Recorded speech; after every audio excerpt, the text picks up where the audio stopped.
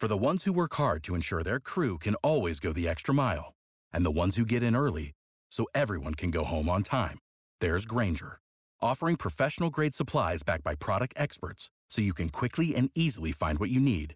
Plus, you can count on access to a committed team ready to go the extra mile for you. Call, click Grainger.com, or just stop by. Grainger, for the ones who get it done.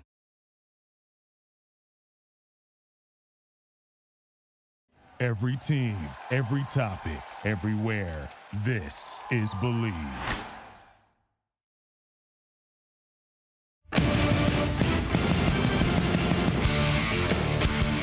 Hello, Raider Nation, and welcome to another edition of the Believe in Raiders podcast, Believe Podcast Network. I'm your host, Dennis Ackerman.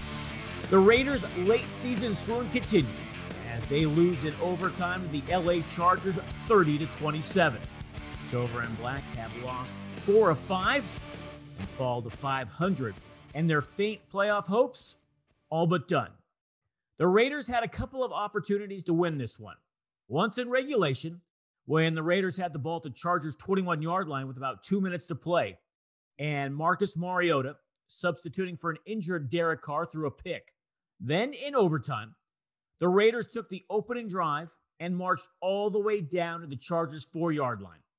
Now, the Raiders had been killing LA on the read option with Mariota.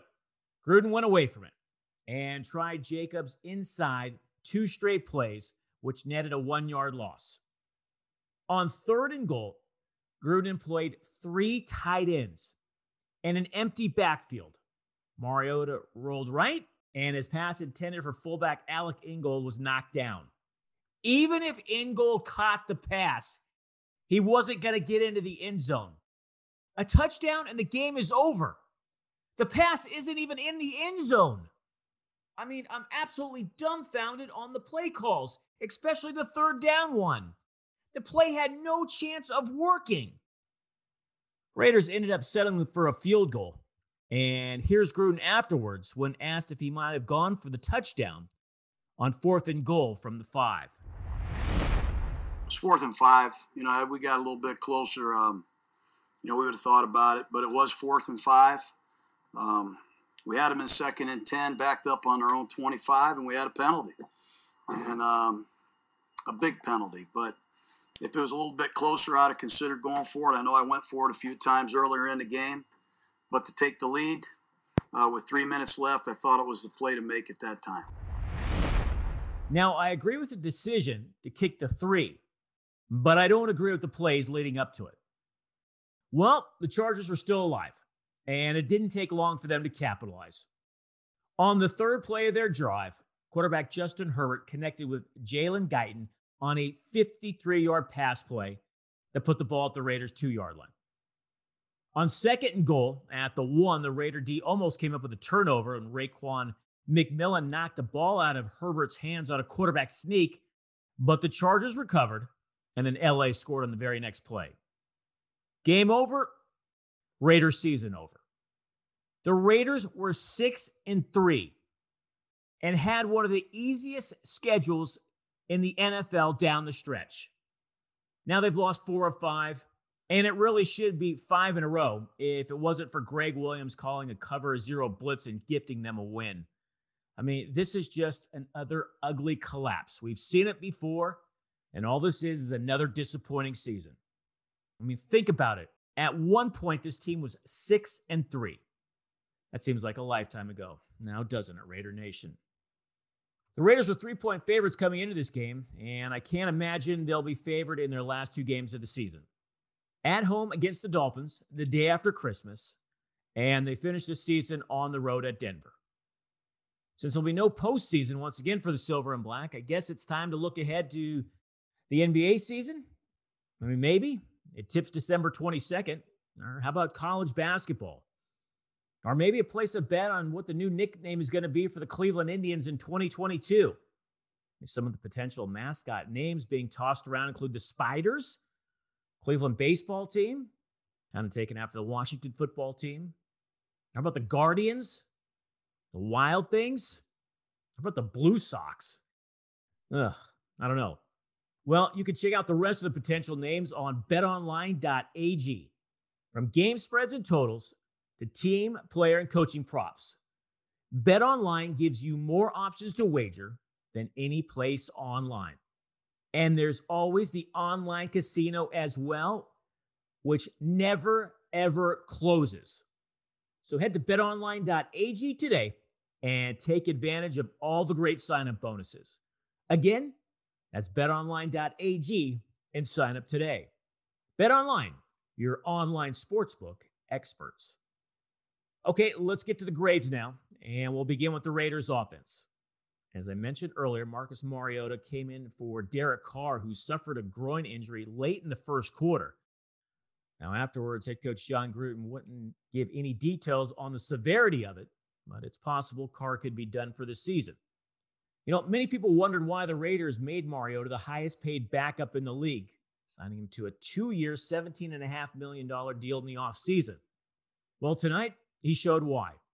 The former number 2 overall pick in the 2015 draft completed 17 of 28 passes for 226 yards. He also accounted for a pair of touchdowns, 1 rushing, 1 passing. Here's Gruden on Mariota's performance. I mean, it just shows the kind of player, kind of football character he has. I mean, our offensive coordinator isn't here either. You lose Derek, and then we changed gears offensively, and Marcus came in and did a great job. And really proud of him. I think that just kind of puts an exclamation point on why we signed him, and just wish we could have won the game for him. Now, he did have an interception that nearly cost the Raiders the game in regulation.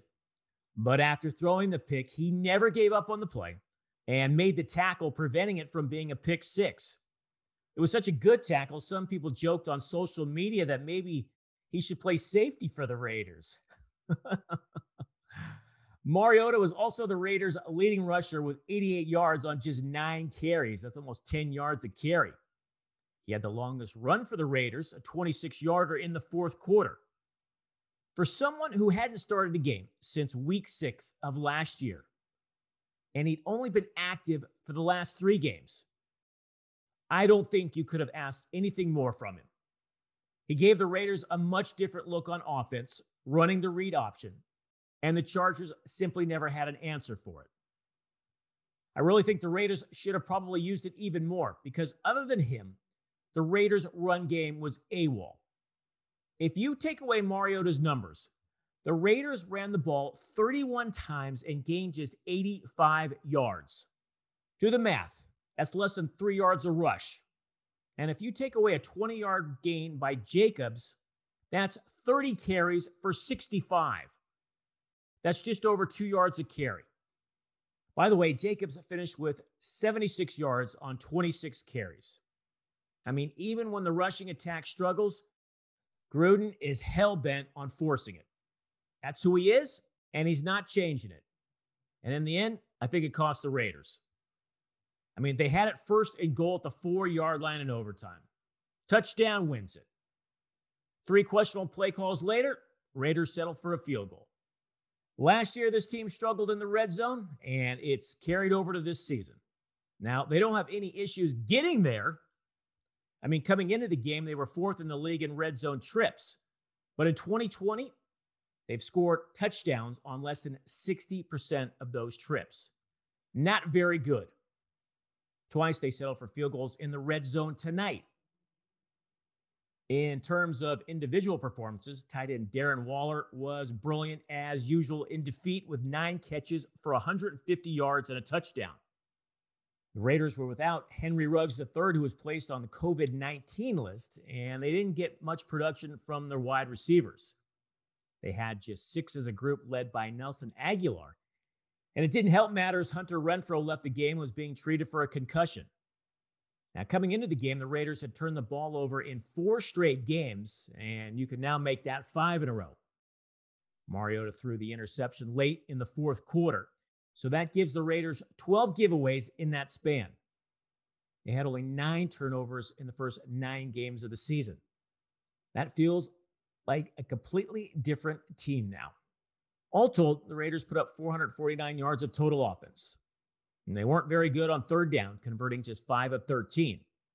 And that's been one of the bright spots as they were number one in the league coming into the game, converting at 50% clip. However, they did make up for it on fourth downs, converting all 4 attempts. But going back to third down, part of the problem was their inability to run the ball. In fact, on 3rd and 3 or less, they were just 1 for 6. And Mariota converted their only third down on a keeper.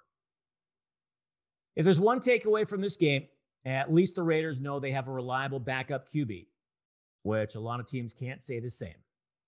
Depending on the severity of Carr's injury, this could be Mariota's team the last 2 games. Following the game, Marcus had this to say about being back on the field. To be truthful, it's been a long journey. I've been through kind of everything, from injuries to surgeries to,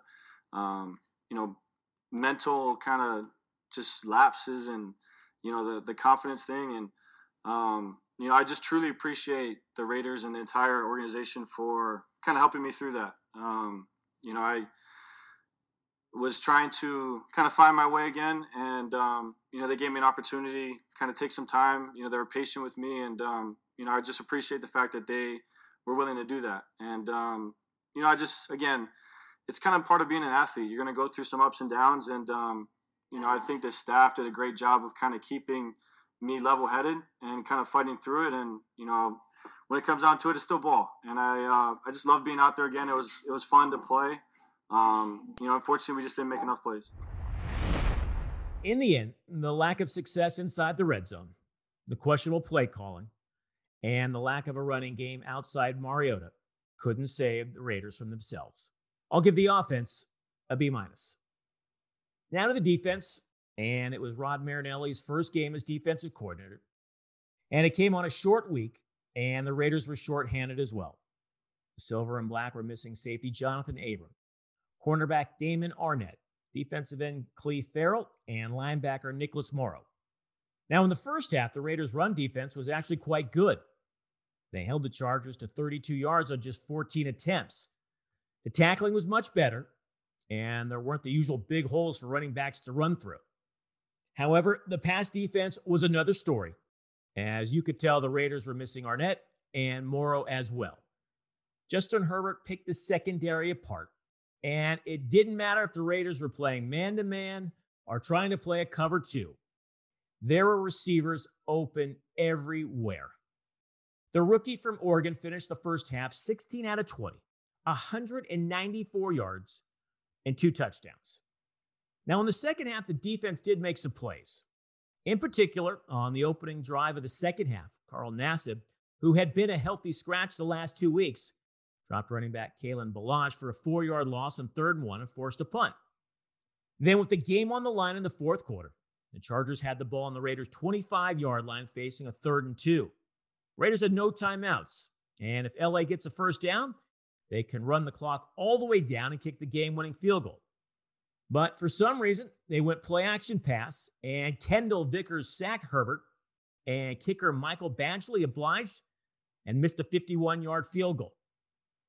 But in the end, it was the Raiders' inability to come up with a stop in overtime, and that eventually cost them. The Chargers scored on 5 of 9 drives. But keep this in mind. Chargers kicker Michael Badgley missed a pair of field goals. So the defense forced just 2 punts, which is a smidge better than when they forced the Colts to punt just once. They gave up 96 yards rushing, which is a win considering they had given up over 200 the last 2 games to the Jets and Colts. Up until the final drive, the Raiders' pass defense was better in the second half, as Herbert completed just 6 of 12 for 120 yards. But he had the big 52-yard completion in overtime, which doomed the Raiders.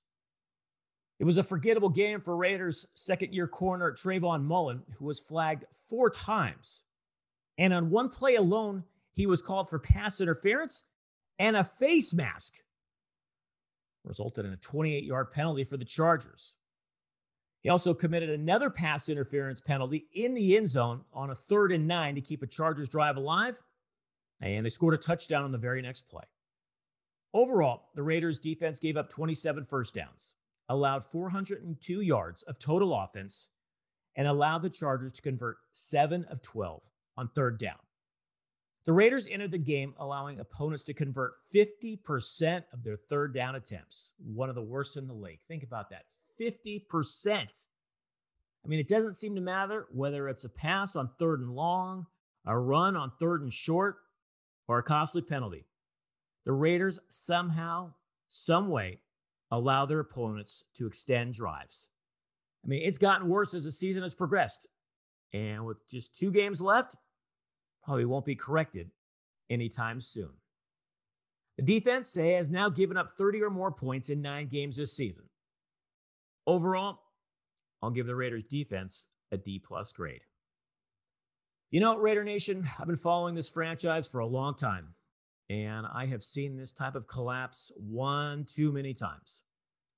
Go back to 1995. The Raiders were 8-2, first place in the AFC West. They lost their final 6 games and missed the playoffs. 1998, Gruden's first year. Raiders start 7-3. They finish 500 again. 2011, they're 7-4. First place. Finished 8-8. Missed the playoffs.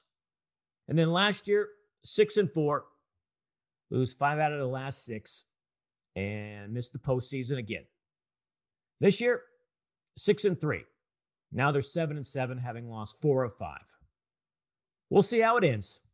But second half collapses, nothing new with this team.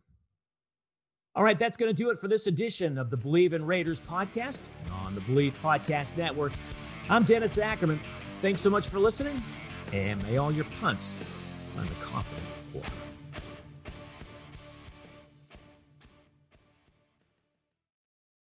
Without the ones like you, who work tirelessly to keep things running, everything would suddenly stop. Hospitals, factories, schools, and power plants, they all depend on you. No matter the weather, emergency, or time of day, you're the ones who get it done. At Grainger, we're here for you with professional-grade industrial supplies. Count on real-time product availability and fast delivery. Call, click Grainger.com, or just stop by. Grainger, for the ones who get it done.